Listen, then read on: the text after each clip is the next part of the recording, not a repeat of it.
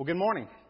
We have got about just a few weeks from today, I think maybe 6 or so, where we have our parenting series that's going to start over at The Link, which is our community connection building next door.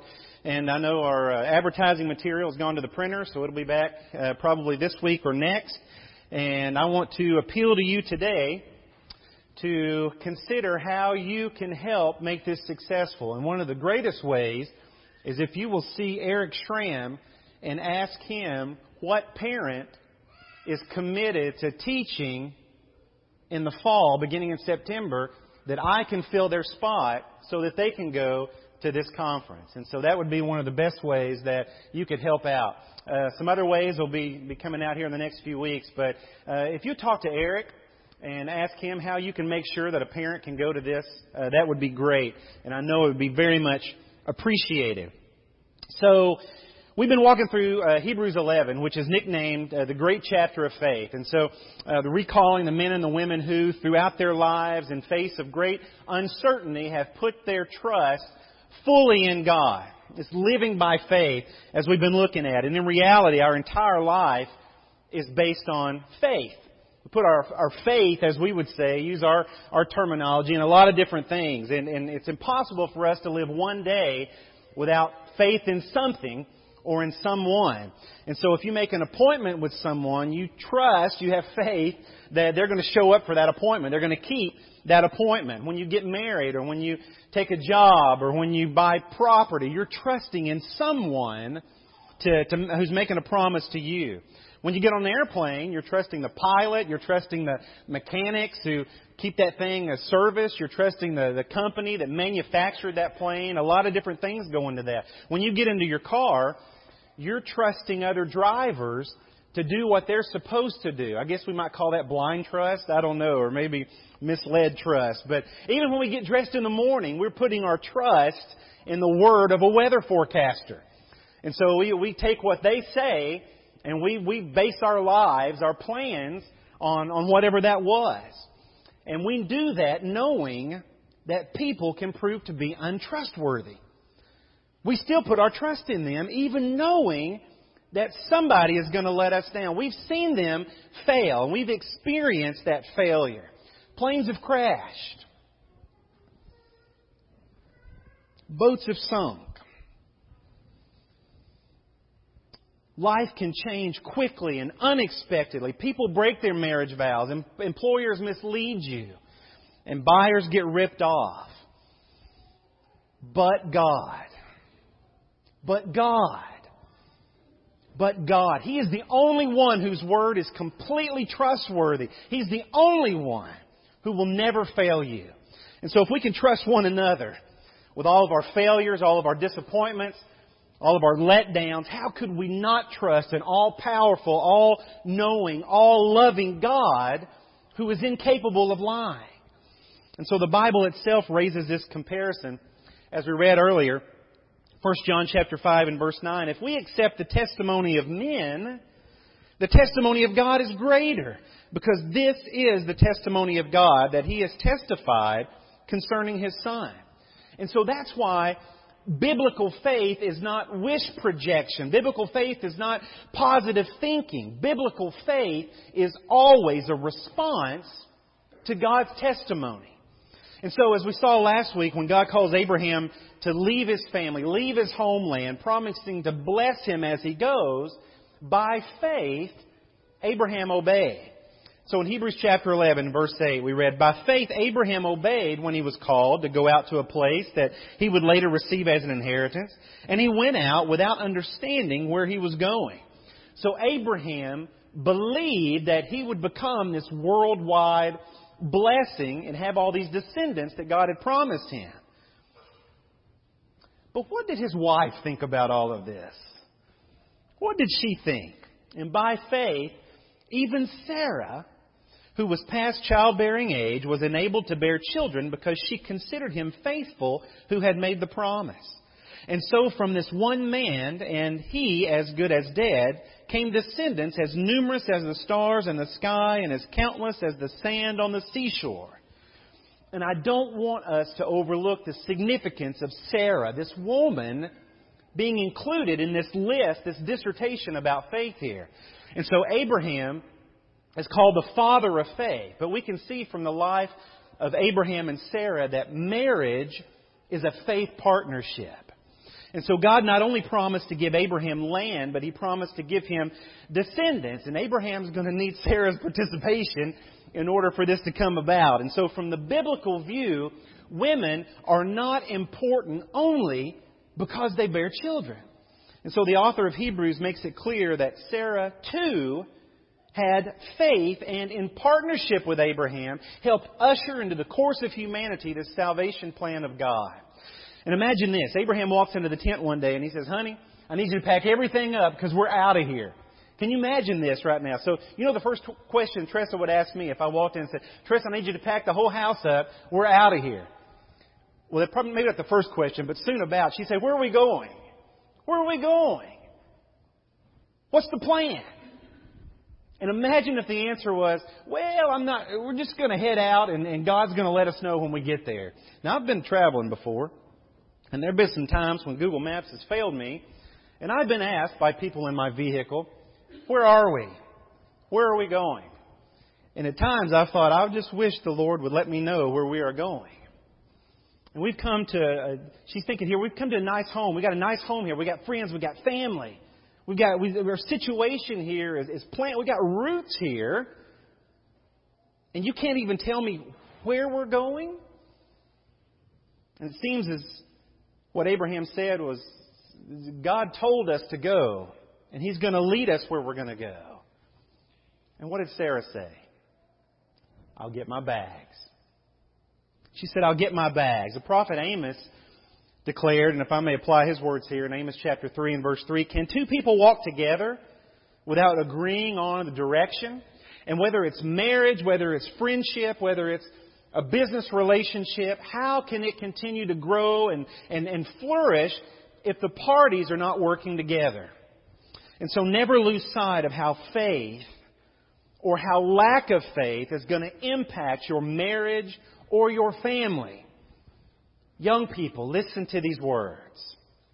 So Sarah is a ready partner on this journey of faith, but husbands also have the power to either discourage their wife or to propel her forward in her walk of faith. And so God's design is for marriage to be a faith partnership. And husbands, it's true that we are the appointed leaders of our family. And what it means is that we should be taking the initiative for the relationship and assuming the responsibility for what takes place in the home, making sure that all is well. But as the Apostle Peter reminds husbands in 1 Peter chapter 3 and verse 7, that we are also to show them honor as fellow heirs of the grace of life. So before the Lord, we are equal. And it's notable how that just before Peter writes these words, he's talking about the relationship between Abraham and Sarah. You back up a little bit in that chapter. And he's talking about Abraham and Sarah. And he appeals to Sarah as this godly woman who's subject to her own husband. And who is marked by this imperishable inward beauty of this gentle and quiet spirit. But you go back and read the story in Genesis 16 and you realize that Sarah was not some passive sideline coach. She had a strong will. And she could be feisty at times, as it would seem. And yet she used that not to compete with Abraham, but to complete Abraham. And they were heirs together of all that God was promising. And yet they were not perfect. But as we know, God works through the flaws of people. And so on this journey to Canaan, they made this covenant with each other to lie. They're partners in faith, but they're also partners in sin. And so they were in danger. They said, if we're in danger, here's what we're going to do. We're going to say, Sarah, we're going to say you're my sister. We're going to tell everybody you're my sister, and maybe that'll help us out of a bind. And so they did that twice. And it may be easier to believe that she should be in a list of unbelieving people, because after she receives this promise of God, she expects she'll be pregnant in a month or two, right? I mean, for sure, a year or two. I mean, isn't that reasonable? I think it's reasonable to think that, but God didn't give them a timeline, so they reasoned one for themselves. They developed their own timeline to make this happen. And so year after year after year after year goes by, and she's frustrated. And what good is this promise doing her? And so Abraham, 75, God gives this promise. Let that sink in. 75 ain't quite our 75, but it's still 75. And so it receives this promise. It's well past the age of expecting any kind of reproduction. And when he's 86, there's no baby in the house. And so Sarah comes up with her own plan. And it's awful.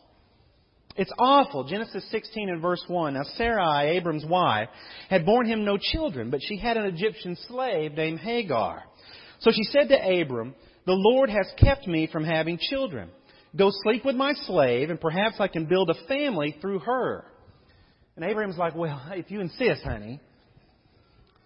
So Sarah's desperate now. She goes way off the flight plan, and Ishmael is born. And God says to Hagar, "No, this was not the plan.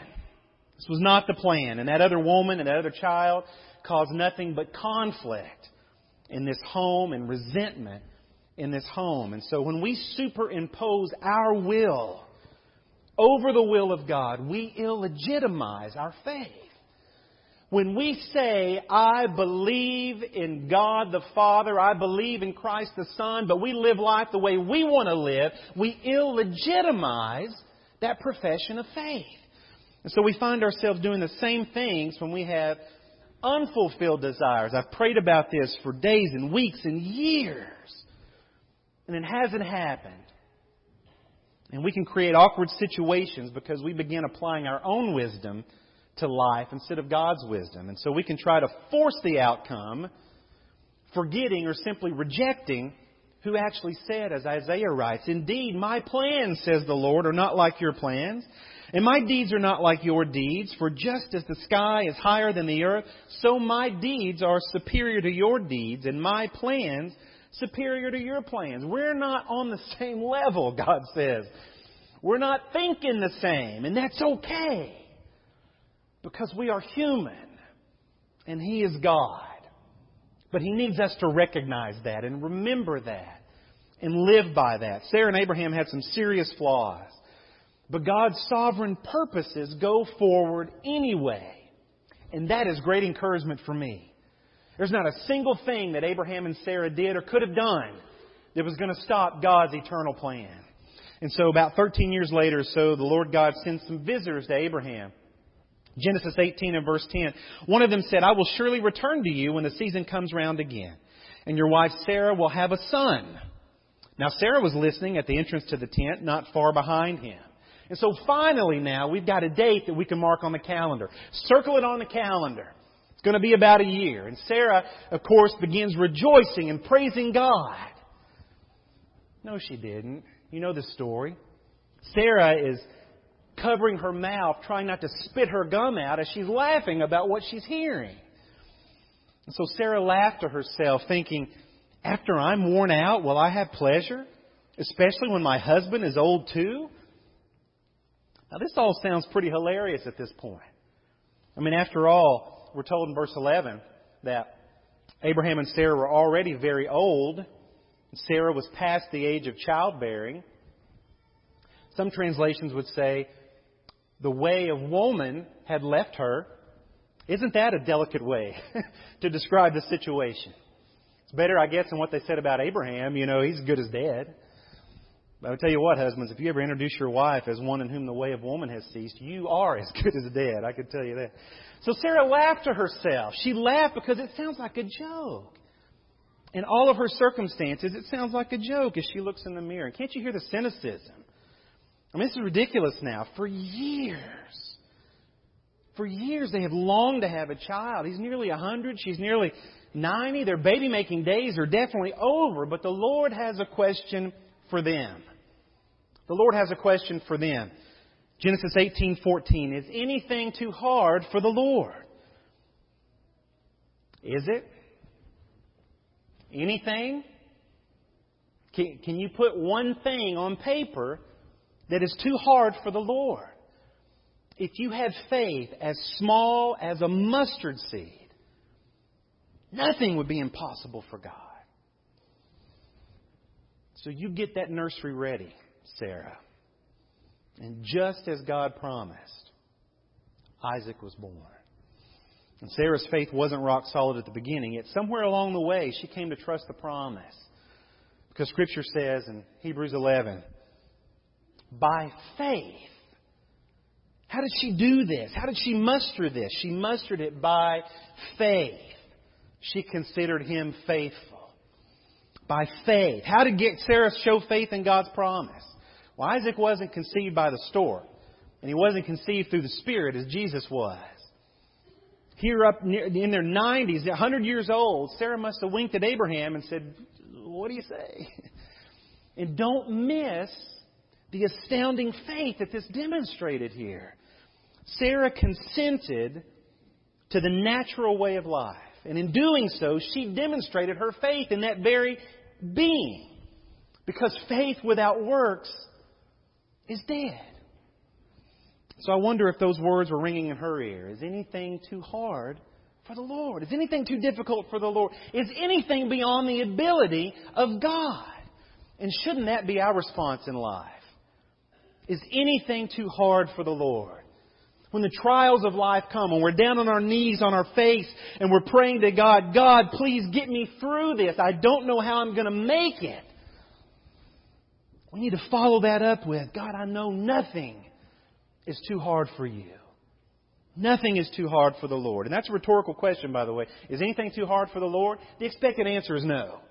Obviously not. And the prophet Jeremiah provides his own answer when in the face of oppressive captivity. He says, "All sovereign Lord," Jeremiah 32, "you have made the heavens and the earth by your great power and outstretched arm. Nothing is too hard for you." And even in our section of Hebrews, we know that by faith, we understand that the universe was formed by God's command, by the words of God, by His decree, so that what is seen was made out of what was not seen.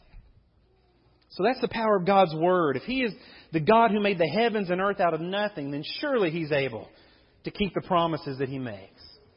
Just like the one He kept with Abraham and Sarah. God is faithful. However, the people He uses to accomplish His purposes are not most impressive. So when God works through humanity, it's not because we are so awesome. It's despite the fact that we are not. And through the life of Abraham and Sarah, we see sins repeated and we see struggles with doubt and inconsistency. And yet God is so gracious. He's so gracious. And Hebrews 11 says nothing about Sarah's unbelief. Records nothing about her laughter. Nothing about the complaints that we read about in Genesis. And I think no one would be more surprised to see their name in this chapter than perhaps Sarah would be.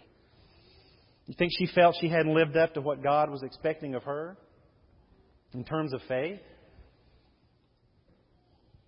No. She didn't feel that. Certainly she didn't feel like she hadn't lived up to what God expected. Well, if we think that about Sarah, then why do we feel that way about ourselves? Why do we look down on ourselves like that? For by grace, Paul writes, you are saved through faith. And this is not from yourselves, it is the gift of God. It is not from works so that no one can boast, for we are His workmanship, having been created in Christ Jesus for good works that God prepared beforehand so that we may do them. God remembered Sarah's faith. He is still sovereign even when we doubt. He remains gracious even when we sin. And those should be the greatest incentives to not doubt and to not sin and to live faithful. And we should also recognize these as an incentive to wait. To wait for fulfilled promises. And waiting is hard. Waiting is hard, especially when you can't see the front of the line. How much longer? When are we going to get there? When is this going to end? And I appreciate at theme parks, many of them, when you're in line for a ride, they have these signs that says, your wait from this point is approximately 45 minutes. I appreciate those. I like that. And when we're traveling, a lot of times on expressways, larger areas, you'll see a sign that says, time to the next interchange is 28 minutes or 10 minutes or 7 minutes. No delays. I love that. I love knowing no delays. It's not going to take me long at all. But that is not the way it is when you're traveling the road of faith. So faith is the substance of things hoped for, the evidence of things what? Not seen. I do not like to wait. But those who know the Lord are always waiting. We're always waiting. Not in uncertainty, but with expectancy. Isaiah says in chapter 40, He gives me strength to those who are tired. To the ones who lack power, He gives renewed energy. Even youths get tired and weary. Even strong young men clumsily stumble. But those who wait for the Lord's help find renewed strength. They rise up as if they had eagle's wings. They run without growing weary. They walk without getting tired. And God promised Abraham a land. He promised him family. And Abraham died without seeing that land. All he saw was a son of promise, a son of illegitimacy, and a couple of grandsons. That's all he had. But we know from Hebrews 11:10 that Abraham had his sights on something permanent, something beyond, something eternal, an eternal city with foundations, whose architect and builder is God. And as for the family part, Abraham and Sarah trusted God. So in fact, children were fathered by one man, and this one as good as dead, like the number of the stars in the sky and the innumerable grains of sand on the seashore. And Abraham's son Isaac had a son named Jacob. And Jacob had 12 sons, and those 12 sons became the tribes of Israel. And through them, God did indeed multiply the descendants of Abraham. And so they became just as God promised, as numerous as the stars in the heaven and as the sand on the sea. But remember, Isaac wasn't born until 25 years after the promise. That's a long time to wait. Abraham and Sarah lived their lives childless for a century.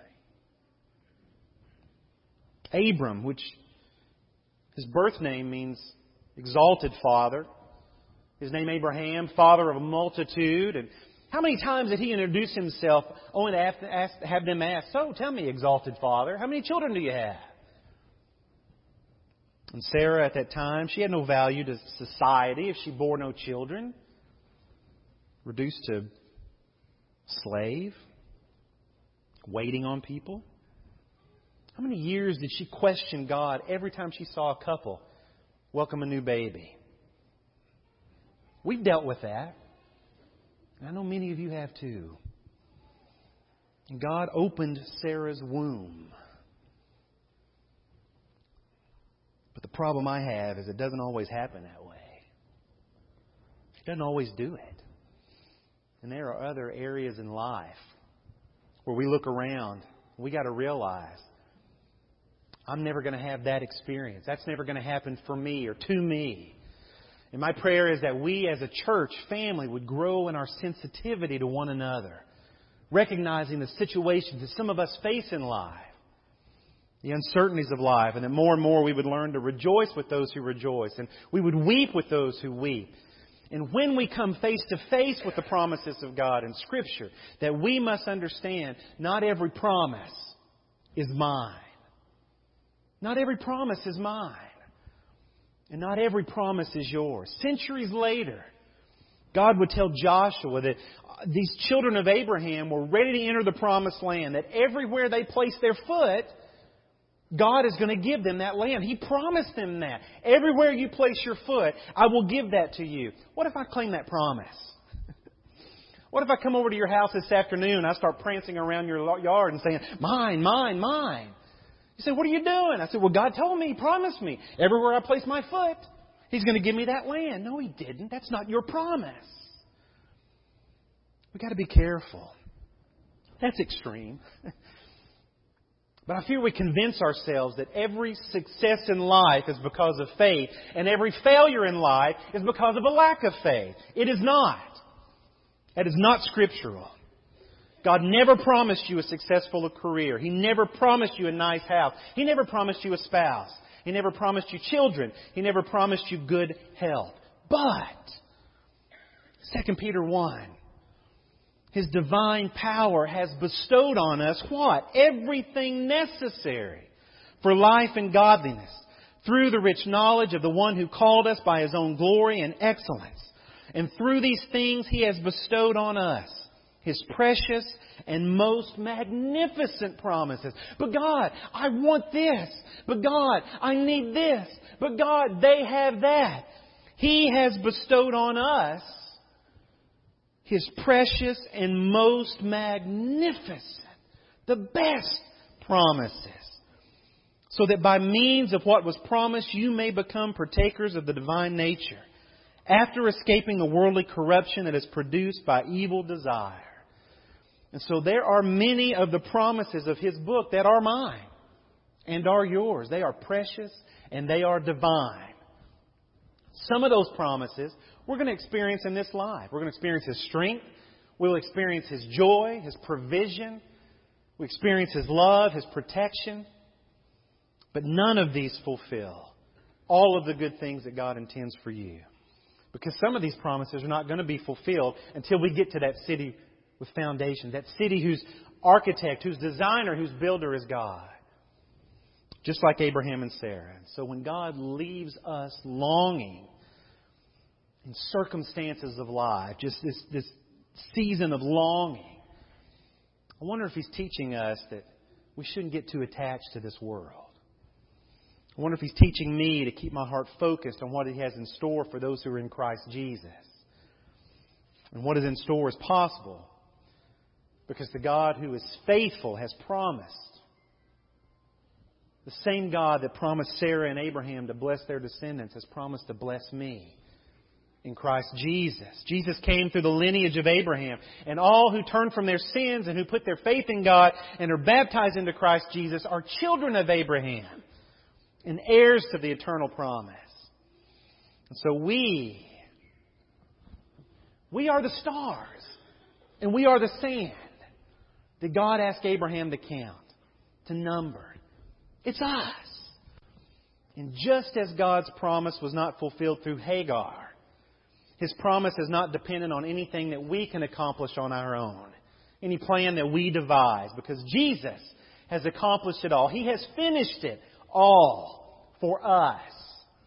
And so it's His glory, His work, His reward to share with us. It's because of this, it's understanding this, that we can also understand how all things work together for good for those who love God, who are called according to His purpose. Because those whom He foreknew, He also predestined to be conformed to the image of His Son. Those are the children of obedience. That His Son would be the firstborn among many brothers and many sisters.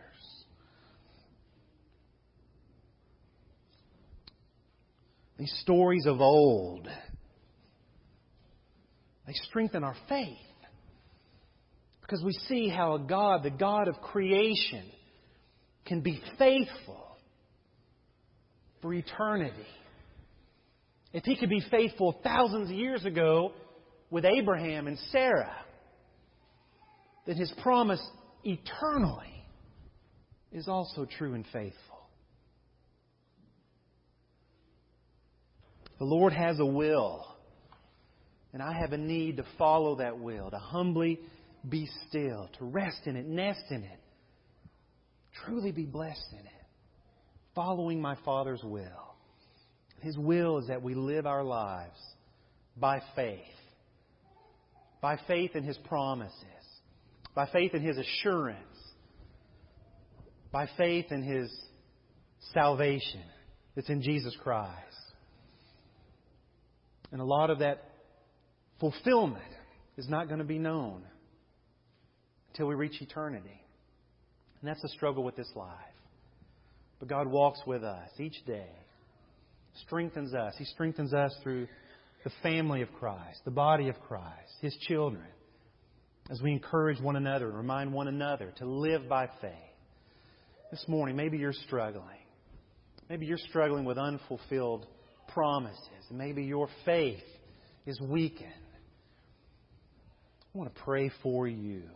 Pray with you this morning. And maybe you've realized by faith that Jesus Christ is the Son of God, that through Him we have eternal life. Our sins are forgiven. And we have a home, a mansion, a house not built with man's hands, but built by God, eternal in the heavens. And no one is going to get there. No one's going to enter the door without the key. And that key is Jesus Christ. And this morning you can be baptized into Jesus Christ for the forgiveness of your sins, to receive the gift of God's Spirit, the promise of that eternal life. How are you walking today? If there's a limp in your life because of sin, will you confess it to God and ask His forgiveness? If you're ready to put on Christ in baptism, the water is ready. The decision is yours. And we will rejoice with you. If we can help in any way this morning, will you come as we stand and sing?